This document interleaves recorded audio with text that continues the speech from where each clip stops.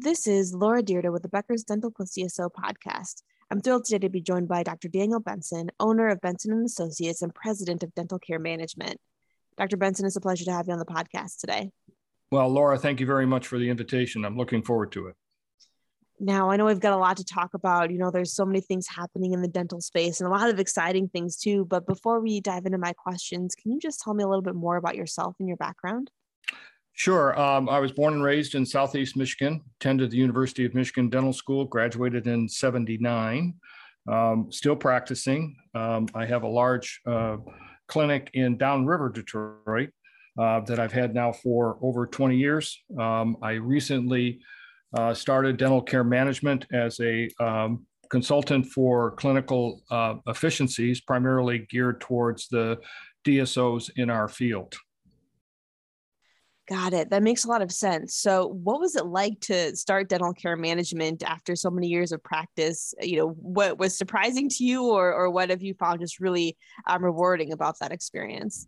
Well, what I have seen is I think the growing trends in dentistry particularly have been the growth of the DSOs. And although the DSOs have been more kind of in the private equity space, there's still a need for expertise as far as clinical efficiencies, what new technologies are available to optimize care for patients. And I think that those are the skills that I offer, given the years that I have been in practice. Yeah, absolutely. That's great to hear. And, just really excited for you to bring your expertise along those lines to this conversation. Now, thinking about everything that's happening today in healthcare and in dental care, what are the trends that you're following most closely? What's really top of mind for you? Well, most of the times I've seen are some of the new technologies are there, and then some are kind of obvious. But I can bring up some that from my experience where it's optimized care. For example, radiographs used to be processed by hand. Now they're all digital. That increases efficiencies and also a better care.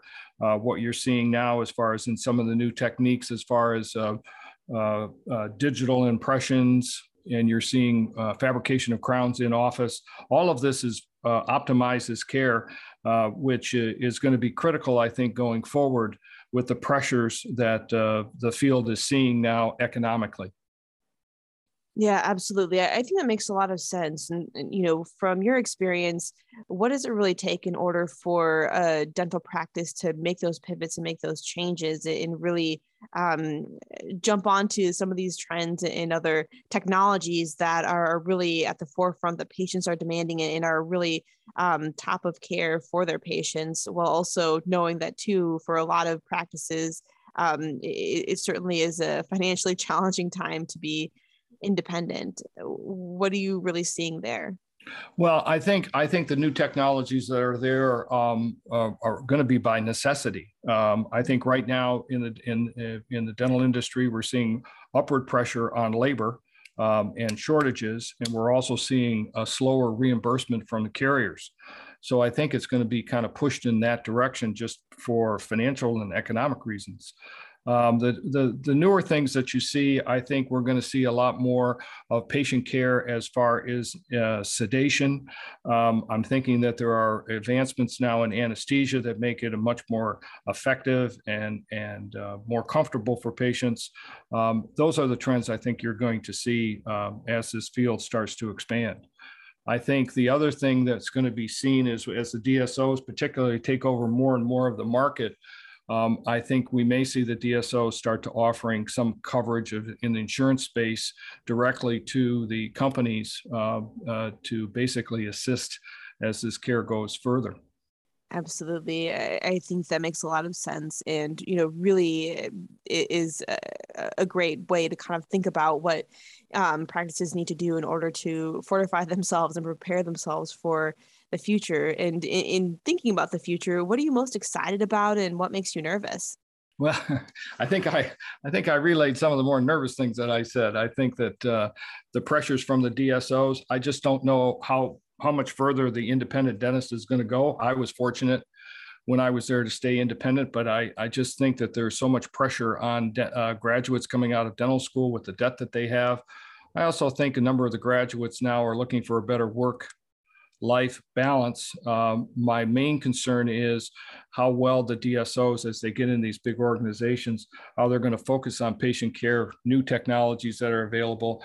Is there a cost benefit analysis that gets into their thinking as opposed to what's better for the patient care? The technologies I see coming and the exciting things I see right now are some of the stuff that you've talked about has been the robotics as far as what they're doing as implants. I think the 3D scans are going to become more and more prevalent. That's also going to optimize care. And I think we're going to see more of the new technologies, primarily in the implant space, moving forward for a number of patients. And I think that that's going to be exciting advancements for the future.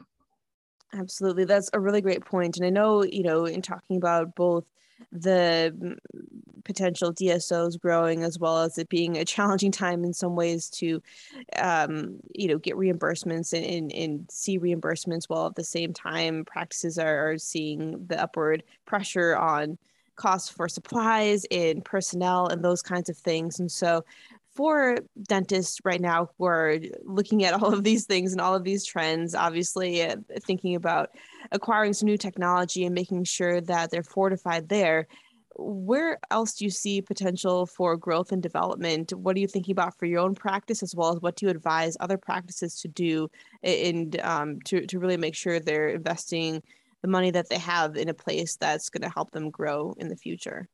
Well, each practice is kind of different. You have to kind of look at what space that you're in. But as I pointed out, I think the comfort for, the attraction to patients are going to be where they can, have all their care done in one space. They can have everything done that day. They don't have to come back.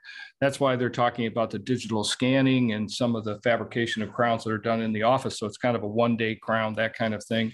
I think patients will be attracted by that. I think the standard other cares you're going to have, I still think that sedation is going to be something that will be in the future. It makes patients much more comfortable. And the other attractions are simple business, open hours that people can come after work or before work.